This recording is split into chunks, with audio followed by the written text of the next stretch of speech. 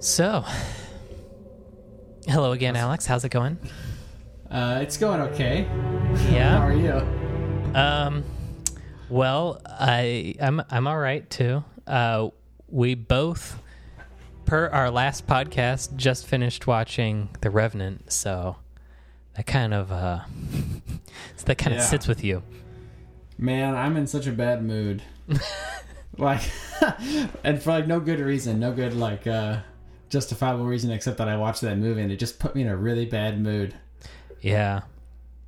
It's intense.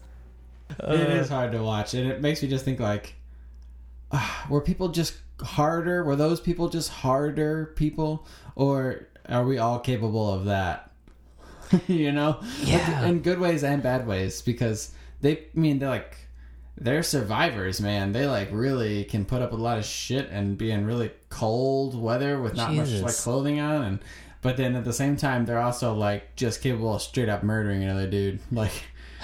It's probably just desensitizing. You're just in it so much that you don't even think of complaining because there's worse stuff going on that you could complain about. I don't know. Yeah, I guess anything can become normal. Yeah, I guess. But man, yeah, it's like that guy can't catch a break either. Yeah. It's like he makes it out, you're like, oh good, he made it, and then it's and then now here come the Native Americans, and then he befriends one of them, and then that guy gets killed. Sorry, spoiler alert. So first of all, if you haven't seen The Revenant, this probably wasn't going to be interesting to you anyway, so just go ahead and quit this podcast. Just don't watch it. Just delete it. Do yourself a favor and don't watch it. I mean, actually, it's a great movie. It's this weird contradiction of it's really beautiful and good, but painful to watch. Yes. Yeah.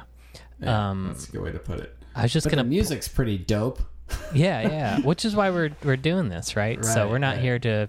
I mean, we could talk about the movie a little bit, but it's all connected, I guess. I was just going to kind of give a little context for people. Pulling up a wiki here on The Revenant. It's the soundtrack page if you want to follow along at home. But the movie is directed by Iñárritu, and he worked with the composer that we mentioned in our previous episode, Ryuichi Sakamoto, on his previous film, Babel, which is also pretty good. I didn't know that he did that. Actually, I haven't seen Babel. Yeah, I saw it way back, let's see, I guess 2006 when it came out. So that was my first year of college or second year. Anyway, it was a long time ago. I remember it was good, but that's about it. So I need to rewatch it. And in terms of the little biographical context, not biological, biographical context, Sakamoto, the composer for the film, he was going through cancer at the time, cancer treatment, and I didn't finish it yet. I probably should have. I was doing some extra credit watching this documentary about Sakamoto. It's more of a biopic, and I only got about a third of the way through, but he was just talking about cancer, and his first reaction was kind of disbelief and then kind of giving up everything as he went into treatment and then the subsequent recovery. So for a while he wasn't making any music. He's kind of a little bit of thinking what's the point and all that. Also just very hard and draining when you're being treated for any kind of cancer. So I read, I think it was in this wiki, or maybe it was in one of the links from the wiki, that he brought on Alva Noto in order to help him out with this, just to make sure to see it through, not in kind of a morbid sense, but just, he needed extra help because he didn't think he would be able to give it his 100%. So apparently, I'd never heard of Alva Noto, but it's a frequent collaborator of him, and known for kind of this more acoustic style, but also I don't know how you describe these people. A mixture of acoustic, but also does these crazy digital stuff. So And there's a lot more film credits. I noticed at the end, I kind of skipped ahead to the music part of the credits just to see, who did what. And I was surprised, at least the way they represent it in the credits, Sakamoto didn't have that much. There's this whole soundtrack that you can listen to where it's all of his original compositions. Looks like we got 23 tracks. About half of them are just by Sakamoto. The other half are Sakamoto plus Alva Noto. But in the credit roll, you see a lot of other composers and writers. They are playing maybe just recordings that weren't composed originally for the film, but just used in the film. And I was surprised to see Hildur, I'm not going to say the name right, Godendottir. She's the composer who won the Oscar this year, or was it last year? Oh, right, that's true. No, it was this year. Yeah, yeah. I think she's the first woman to win in that category. If I remember right. Yeah. So she is Icelandic, which explains the impronounceable name. And I'm just trying to find the details so I say it right. So much for being prepared. Joker. That's what it was. Oh, yeah, Joker, yeah. Yeah. So she did the soundtrack for that and got the Golden Globe and Venice International Film Festival original score. She won the Academy Award. Yeah. So all these awards. Right. And apparently with the Revenant, it was up for like best soundtrack or best original score, I think. I don't remember which one it was, and it was disqualified because it was more than one composer. Apparently you can only get best original score if it's got one composer on it. I don't know, it's kind of dumb. Well, I think, is that true, or is it that I remember reading this too, or was it because there's music in the film that was not composed for the film? Let's see here, the score was ruled ineligible for the Academy Award for Best Original Score because it was, quote, assembled from the music of more than one composer. Oh, right. That's for the Academy Award, right? And then it got beat for the Golden Globe and BAFTA. I think a lot of movies include a couple of tracks from other stuff, depending on the scene. I think this is because Sakamoto had Alva Noto helping him out, and which I don't know. It's kind of weird. Like best movie or whatever is or best did they do what's the term? Best script. Trying to think. Right, like multiple people can write a script. Multiple contributors, right? Multiple people can edit a film. Multiple people can. It's not like the award is editing. Best composer. It's not an individual award. So I don't know. That's kind of. I don't get it either. Yeah, it's kind of annoying. Yeah. So that's the bones of it. Some of the wiki information. And it's funny. It said it got beat by the Hateful Eight soundtrack. Yeah, Morricone. But I don't remember that soundtrack, so now I feel like I have to go listen to that soundtrack. I know, me too. And see how it beat this one. But I remember I liked the movie, but I didn't. Yeah. So The Revenant, as I kind of said this in the last episode, it's one of those movies that I recognized it was, looks very good, like excellent drama. The trailer looks very intense, very cinematic, beautiful nature shots and stuff. But it just seemed too intense, and I never felt like I was in the mood to just go see a movie like that. And then I think one friend saw it and said, it wasn't that good. And so that was enough for me. I never saw it.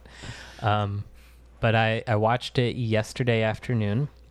You watched it this morning, and my overall takeaway was that it was visually beautiful. Like so many of these scenes could just be amazing nature photographs. And in terms of the sound, because I was trying to pay special attention to the sound, I thought that it did a great job of using these kind of field recordings of nature, like the babbling brook and stuff. I really noticed nature the most. That was the forefront of the audio.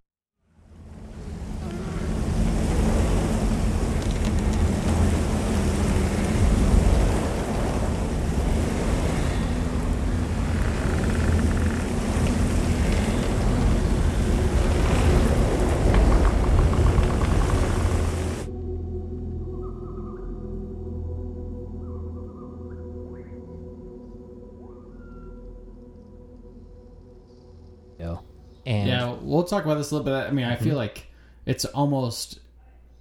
I don't know the extent to which Sakamoto did, but it's almost like it's used as part of the soundtrack. Well, so that was my feeling too. I was gonna agree with that. That I don't know, because I haven't listened to the soundtrack, in isolation. So I don't know if that's mixed in with the music, but in the film, and I feel like this would be true of Sakamoto, is really kind of drawing on nature.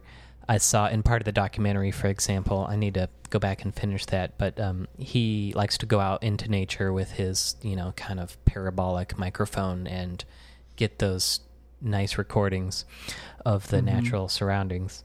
And I think that was definitely part of creating the soundscape. And the music was almost subservient to the nature sounds. It was kind of like a watercolor, just adding a little texture to it until certain parts where it got more climactic, and then the music kind of stood forward. But without getting into specific scenes, I think that's my overall takeaway. I didn't really notice it as a focal point in the way that, like, 2001 Space Odyssey we talked about, I felt music was very much a focal point.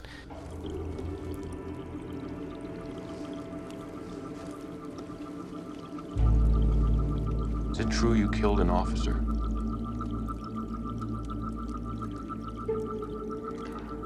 I just killed a man who was trying to kill my son.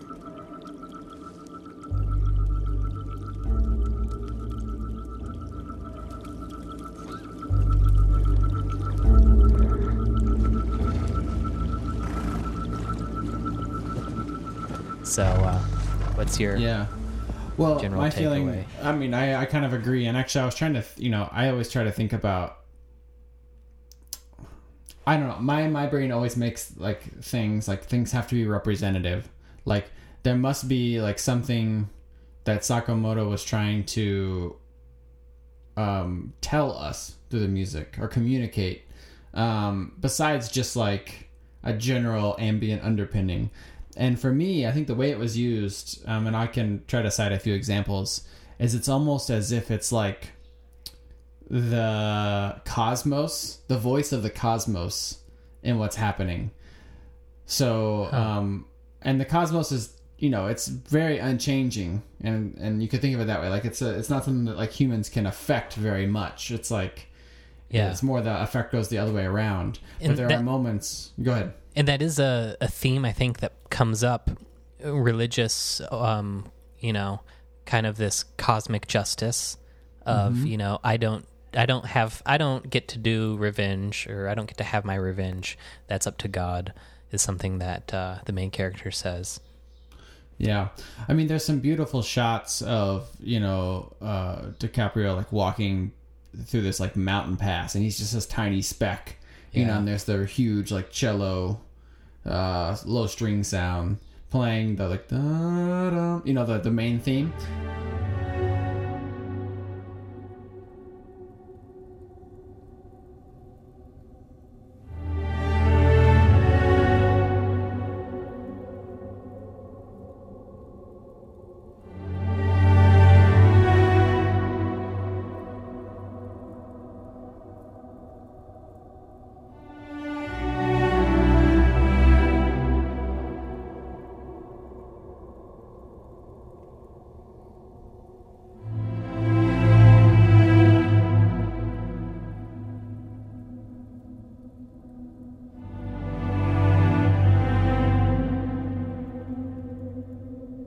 So, I mean, in that case, it really feels like that is the reverberation of the cosmos. Like, it's like, even though you're just seeing this very static image, there is a feeling that the environment is like a pressor on the situation, right? Which it is. Kind of a barometric pressure. It's just, it's all around you.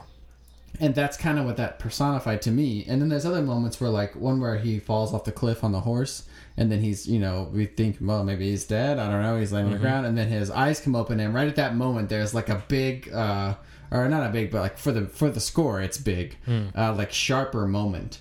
And that made me think again, like it's the cosmos like deciding like, no, that's not how we had it planned. So it's like zapping him, kind of back to reality. And I don't know, there's just I feel like there are other moments that I'm not gonna be able to remember, but it really feels like when well, you mentioned when injustice is happening, there's like kind of a swelling of the music, like but it's not like it's being disturbed in like a really jagged way. It's just this kind of like agitation of it.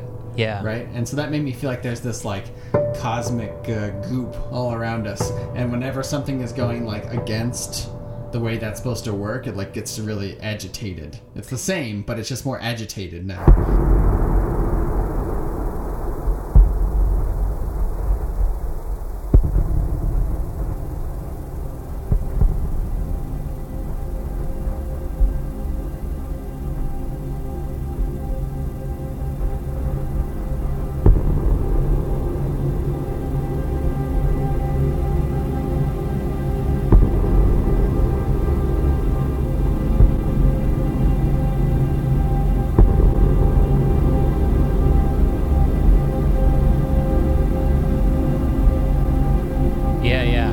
I was going to ask you about, so when you said that he opened his eyes and it felt like there was more of an impulse in the music, not a relative change. Right. And so I was going to ask you about what you think about the dynamics of the music throughout, because it, at a lot of times it was almost imperceptible. It was just kind of what would you call it, like a drone almost through some parts, and it phased in and out of becoming noticeable and passive, and he does different things, I think, to excite the dynamics, to create contrast without being loud, and I noticed, I don't know if I'm making this up, but at least I think, because I was looking for instruments, one of the first things this thing is like, okay, well, what instruments are playing and what is he using or how's he creating these effects? And apart from the cello, maybe there's, multiple strings going on at some parts. Nothing ever felt percussive or like, there's no like pizzicato. A couple times when he did a piano, there was no actual piano typical hammer action going on. It was like a harmonic on the string. It was like plucked, or you're rubbing the strings on the inside of the instrument.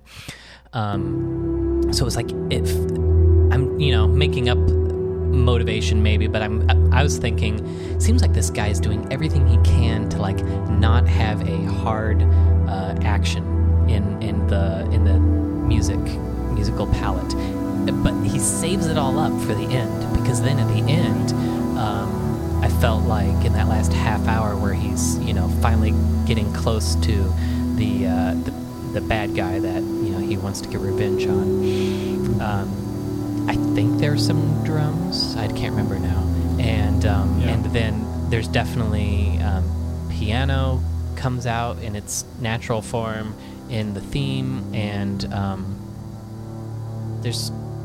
I need to replay it again. But the type of performance actually has, percussive moments, if that's the actual word for it, as opposed to just string, bowing. Yeah, it becomes less ambient. And I mean, I think you agree. And another thing I noticed is, basically all the time, whenever there's action happening, the music just gets right out of the way. I mean, it's like it lets things happen in silence, as I think you mentioned before. But like, so the most dramatic moments, dramatic moments, in this piece, they're made more dramatic by the fact that there is no underscoring, which is counter to a lot of movies we see. It fills in that emptiness. Yeah, right. Like, but in this case, it's the actions themselves are so brutal and stark or aggressive or shocking in some cases that I think Sakamoto's wise and the other composers that like it didn't need anything for that, like you're feeling it all, and there's nowhere to hide, because I think in fact sometimes in scores that I've heard, it's almost like, whereas the score is designed, I think, usually to help contextualize the emotion and like help you feel something. In this case, or in some cases that lets you hide in it though. You like hear the sappiness of the music maybe or that, and you're reminded that this is a movie, and sometimes it can take you out of it, even though it's supposed to keep you in it. But in this case, like, he gives you nowhere to hide. So like these things are happening, and it's like almost like you want the music to kind of come and be a blanket and like help like you process it, but it's not there. And it's just like you just gotta live with it. I think that's why it makes me feel so like damn uncomfortable watching this. I'm like, there's just nothing here to grab onto. It's like only terrible things. There's like nowhere to look. There's nowhere to focus your attention. Otherwise, you have to sit with your own feelings. Like you said, you don't have a caricature emotion to refer to. It's not like, oh, this character dies and now you have this beautiful like orchestral sadness, and you just kind of, like you said, feel that sappiness. Instead, like he sees that his son has died and he goes to him, and then it kind of like pans up to the sky and you have some clouds and stuff. It's if not silent, I think it was near silent, and it just really, you really had to sit with it and just feel that sense of loss. And I think if there had been any sad music, that would have dampened the feeling. Because instead of feeling complete loss, you'd feel a little bit of loss, and then you'd be like, oh, this is, some this is some nice music. And, I don't know, like... Right, it just, it moves you on somehow, or it helps you process it, or... Yeah, it's not accelerating anything. Mm-hmm. Yeah, it's letting you sit there. Yeah. I mean, it was just very noticeable that he was leaving those spots open. And it also kind of points to the old, saying about, like, if a tree falls in the forest, does it make a sound? Mm-hmm. And I think that's true. Like, so much of this is in solitude or in isolation, that, like, there's, like, 3 people there in the middle of this vast wilderness. And what would it be like to watch a struggle like that, where it's like, you think, like, oh, there's all this struggle, there must be so noisy, and, like, but it's like, no one's going to hear you if you scream. So it just happens in this kind of, like, silence, and like he's getting fucking mauled by a bear, and you'd think, like, if this were like Spielberg or something, you'd have, like, timpani going, it's really tense. But instead, I mean, again, I need to go back and check these, but I think there was not much going on in terms of the sound. It was just like him and just this intense fear of, like, don't move or it's gonna, like, make it worse.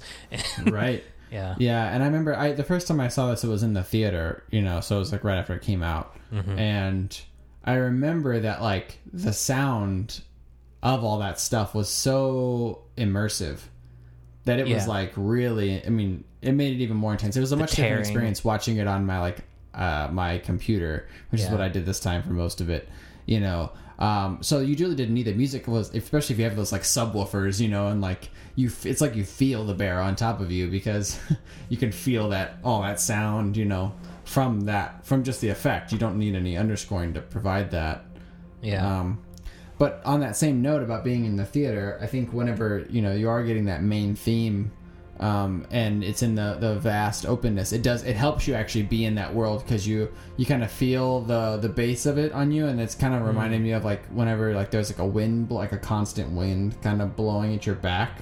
You kind of feel that all the time. Like, it kind of made me think of that. I don't know I'm sure that's not, like, a direct intention thing, but it helped it to be immersive. Like, I can remember that experience now. Yeah.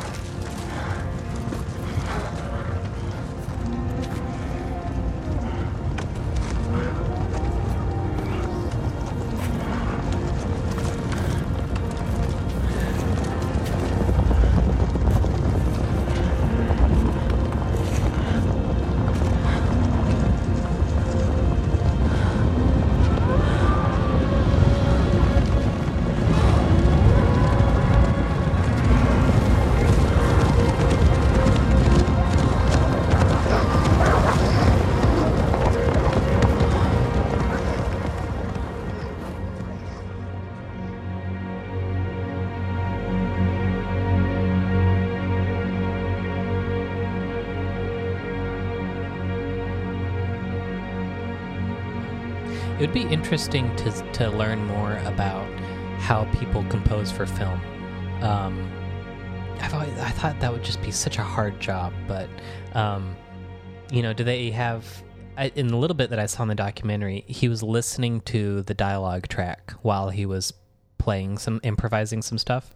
Mm-hmm. So that's part of his process in the case of The Revenant. Other people, maybe they have the movie playing up on a big monitor or something and they're reviewing it. It'd be, I wonder if there's any movies or documentaries that talk about this process. I wonder how it happens, from end to end. Because it's not like, I was even blown away by when I learned that Elton John, he didn't write the lyrics. I always thought, like, when I originally heard him, that he's a singer-songwriter, but that he would get the lyrics from his I don't remember the songwriter's name. Now I feel bad. I don't either, but I know what you mean. Yeah, he'd get the lyrics. Basically, it's a poem without until it has music. So you get this poem, and then he sits down at the piano and somehow comes up with a song that fits the words.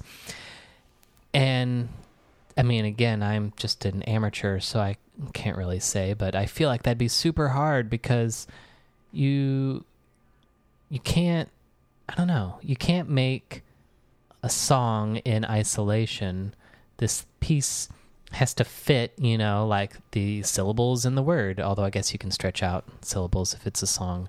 And then the reason I'm bringing that up is, like, that's a small example. When you're doing a movie, I feel like that's 10 times harder because not only do you have to fit this palette, this emotional palette and visual kind of sense of what the director's doing, but you also have to get the timing just right. You can't do a 10-minute piece if it's a 5-minute scene, that kind of thing. So, yeah, it just sounds really complicated, and I'd like to learn more about how people do that. Yeah. I mean, I'm not really a composer, but I feel like... as a musician and someone who tries to be creative, that it would be, there are some parts about it that would be easier than just composing normally, whatever normally means. Mm-hmm. And there's some parts that would be harder. One of the parts that'd be easier is maybe that, like, you don't have to decide where this is going to go. Like, the movie has already decided where the action is going to go. So you have to just, like, you don't have to decide what happens next. You just have to make sure that your music is communicating it. And then that's also the thing that makes it hard, like, at the same time. Like, so it takes away the burden of having to maybe say, like, decide what you want to say. But then at the same time, it's like you're fitting, like you're saying, fitting this really, really distinct parameters of when things have to happen and what the music is allowed to do when. Yeah, yeah. So I'm sure that I think the composers that probably excel at this the most are, like, the ones that are the best technicians, I want to say. So not necessarily the most creative composers, but the ones that, like, have the most tools in their tool belt because they're able to navigate so many different situations. Mm-hmm. I feel like kind of like maybe like Hans Zimmer, is a good example of that. Of just, like, I like a lot of his scores, but there are some that I'm like, oh, this is like he's using the same kind of techniques. I can hear it. But he's really good at doing that. Like, you can't really complain about any of his scores, except that maybe they lack a bit of creativity sometimes. Yeah. But anyway, I love Hans Zimmer's score, so don't get me wrong. I feel like I'm sure it's there, but I don't notice it as much when it's something like Hans Zimmer because it is more stretched out and kind of, I don't know, it's so full. There's not like a clear, like, motif that I necessarily follow. But, when you do, like, John Williams, it's a lot more obvious the types of things he'll continue to recycle. And stepping outside of movies for a second, Mary and I were watching on YouTube, they've got this, Andrew Lloyd Webber is streaming his, like, musical productions, one every couple of days. We were watching Phantom of the Opera. It'd been maybe 15 years since I'd seen Phantom of the Opera. But it sounded like some of these songs sounded straight up just like Into the Woods or some of these other musicals that he's done. And I mean, obviously every composer has their style, their sound, but I guess that's kind of what I was thinking of when you said toolkit, of like little, maybe you have some musical nuggets that you bring out and you're like, okay, let's just transpose the key a little bit and we'll make it slower or faster. Right. Yeah. Well, there's man, if I wasn't a broke musician, I would definitely sign up for this in a heartbeat. But there's a thing called Masterclass. I keep getting ads for it on YouTube. Oh yeah, I've seen those. There's a Hans Zimmer one. And they're actually the only ads on YouTube that I watch all the way through. I watch them to the end because I'm like, this is interesting. But then, like, they cost like $90 or something for one of them. And they're like a few hours long, I think. Is that the whole course or like one lesson? There's like, it's a master class. So it's like one thing. Okay. And it'll be like with Hans Zimmer or like an astronaut or like Neil deGrasse Tyson or who's some other ones I've seen? Dead Mouse for electronic music. People at the top of whatever they are doing. Yeah. And they all look super interesting. But they're just like really expensive. Yeah. I just bumped my mic cable. You're going to have to edit that out. I saw a huge spike on my thing. Sorry.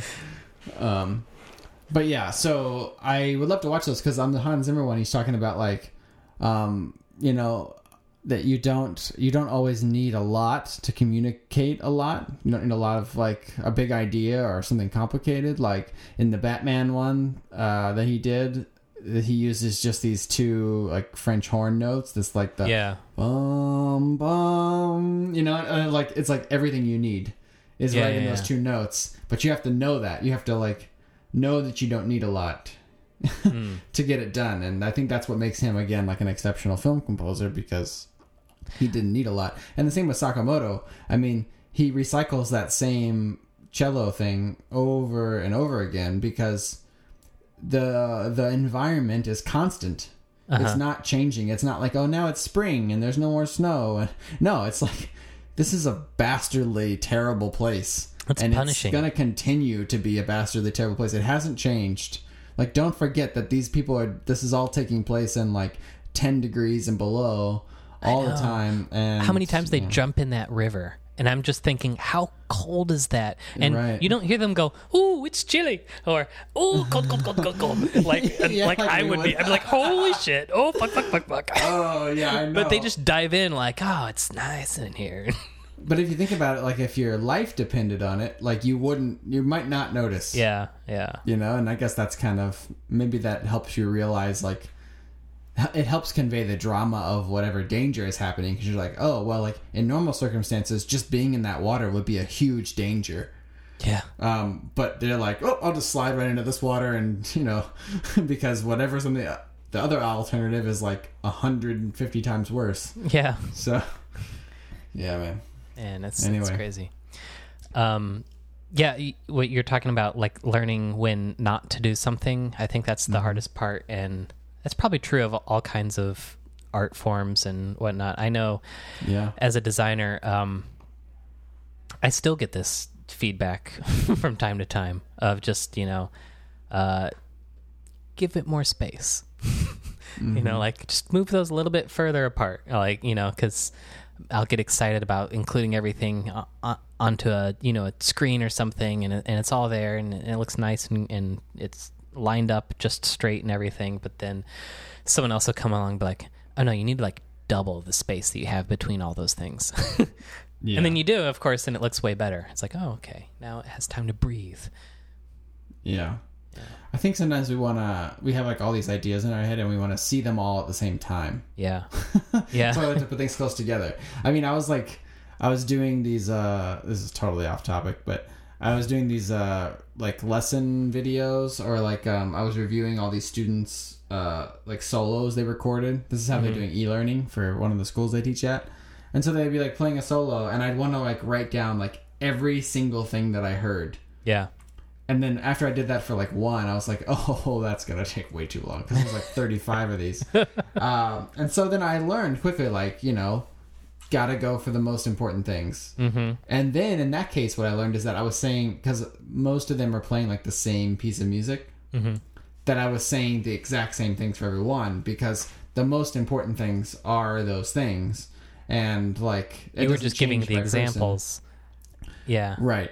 So, yeah, that made it a lot more efficient for me, for sure, because I was copying and pasting a lot. because it was like the same issues need to be addressed, and those actually are the most important issues. It doesn't matter that you missed a note in measure 35. It doesn't matter that, you know, this dynamic wasn't quite as soft as it could have been. It's like, actually, you just need to pay attention to the dynamics, period. Like, so I just, you know, got a lot more general, and that's, Yeah. you know, mostly what they needed, I think, you know.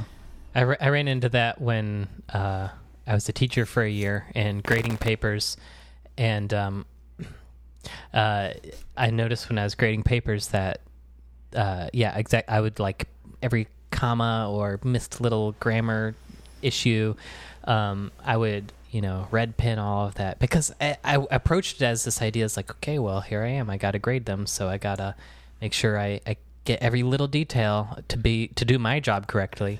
Yeah, it's like you're checking yourself. It's like, well, if I missed something that I should have told them, then it's like I made an error. Right.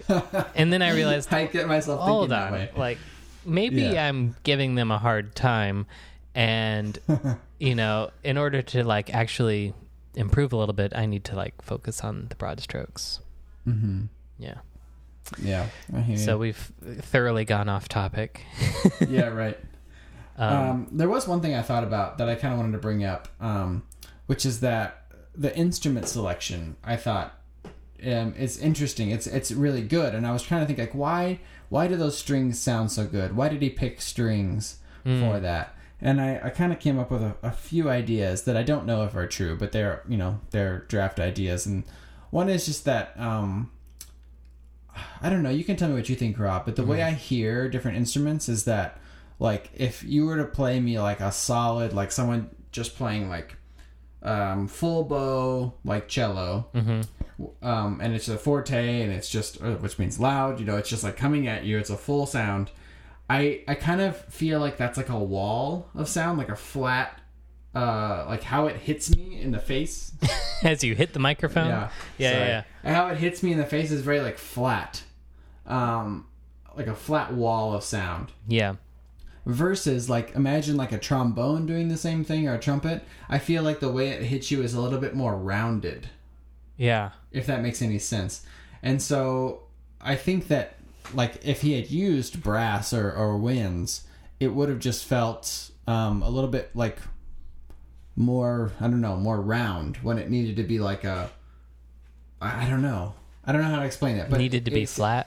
It seemed to capture the expansiveness of what was going on to use the cello, versus something that seemed very much like round implies a boundary, I think, in a way, because it's, like, enveloped. But when it's flat and coming at you, you can't really tell, like, well, how wide is it? How deep is it? It's just flat, you know? Right. So that's just a hypothesis. I have no idea. It's hard to explain why things make you feel certain ways. But yeah.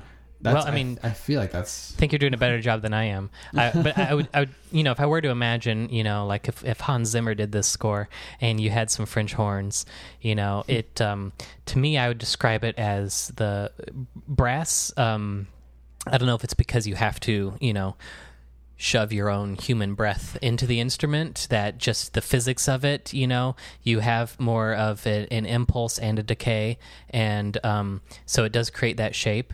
But to me, when I hear brass, it indicates the beginning of something, or you know, like something else is going to join it, or it could just be, you know, like a foghorn type of, and then, you know, and then it's going to go away. And so even though it's long and soft, it's still a form of a spotlight, like you're saying, like, look at this part, look at this, you know, 30-second part of the film. And it's like directional in some way. Yeah, exactly. Yeah. So I agree. I was just thinking of it in a different sense, whereas, you know, a stringed instrument or anything that you can kind of sustain without much change to the quality of the tone, that's almost like this, you know, big, broad landscape that you often have in the movie. Yeah. And I think also, I mean, and my partner disagreed with me a lot on this. So she plays the flute, so that's probably a reason why. And I play percussion, and I kind of made the argument that strings and percussion, because they don't require the breath, are better. Not in every situation. not better. Sorry, I'm not done with that. That's a comma. Better, comma. at actually it's not a comma, that's grammatically incorrect, but that doesn't matter. Give a red pen. Right. They're better at communicating non-human concepts. Not in every situation, but in a lot of situations, because there's no breath limitation. So you don't, like, I think the breath quality adds so much more humanness to the sound, right? Because we understand the length of a breath. And when we hear wind instruments play, we notice the breath, or we notice that phrases have to be a certain length because that's how long a breath can last. And it feels very natural to us in the way we speak, because we also speak that way. We have to take breaths and then keep going, right? So that being said, there's two sides to that, which is that it's really hard, I think, especially in percussion, and I'll also argue in strings, to communicate something that feels very, very human. Whereas winds and brass have like a much better job doing that. Like when I think about like, what do I want to hear when the hero is doing something like in the orchestra, like the theoretical hero, I want to hear the French horns or the trumpet, and I associate that with a very human person. Like versus when it's sometimes, like I've heard like what about violin concertos where the violin is supposed to represent the hero, but I just can't. It doesn't feel as strongly like that is the hero. Like, but using hero, you're talking about positive tones. What about sadness? Sadness? Do you think it works the same? Because I was just about to argue the opposite, and I'm thinking of sad emotions. That strings. For me, better? The cello, although I grew up learning piano, the cello I think has been my favorite instrument because it touches some spiritual, I don't know, something about the cello in terms of its, stringed instrument, but also just its register of where it happens to live feels more close to human. Like a violin doesn't feel human as in a way that the cello does, and maybe it's because it is kind of in our similar human vocal register. But the way that you hear the vibration in it sounds like something you feel in your chest, this tightness of your muscles or something. So in that way, I was thinking of something like a cello often feels very human and intimate. Of course, you have to be a good performer to execute that. But sure. But yeah, I think of that in terms of the wind instruments. Often, I will agree it's more human, but it's almost in a way of like I'm reminded that a human is making this music for me. But if I'm just getting lost in the music and like what type of mindscape is being built by listening to a piece, I don't know. I've always felt like cello was very human, soulful kind of tone. Yeah, I don't actually necessarily disagree with you. I think where I'm drawing the line maybe in a different place, whereas you're saying that cello is really good at describing or communicating human emotion, I think I'm more suggesting that like when you're trying to put an action into music, that the breath length of the wind instruments can help a lot in like making it feel like, because things happen in a cadence, they happen in a natural way, and that's based on the limitations of humans. And so I mean that's just how I hear it. Like but you're like in the Hall of the Mountain King at the end, the climax, we know he's up in the tower and they're like banging on the door, and then you have the da-dun, da-dun. It feels like there's like fighting, and that's like you have these heavier and shorter breaths when you're in a fight, and the wind instruments are mimicking that like kind of sense. Yeah, that's a good example. I totally agree. But I think that like with things like something more enduring that is not real, I mean, I don't know, I guess you could argue that sadness can't exist without humans, but like something like enduring like sadness could be personified well by a string instrument, because it is this enduring metaphorical or a higher level thing.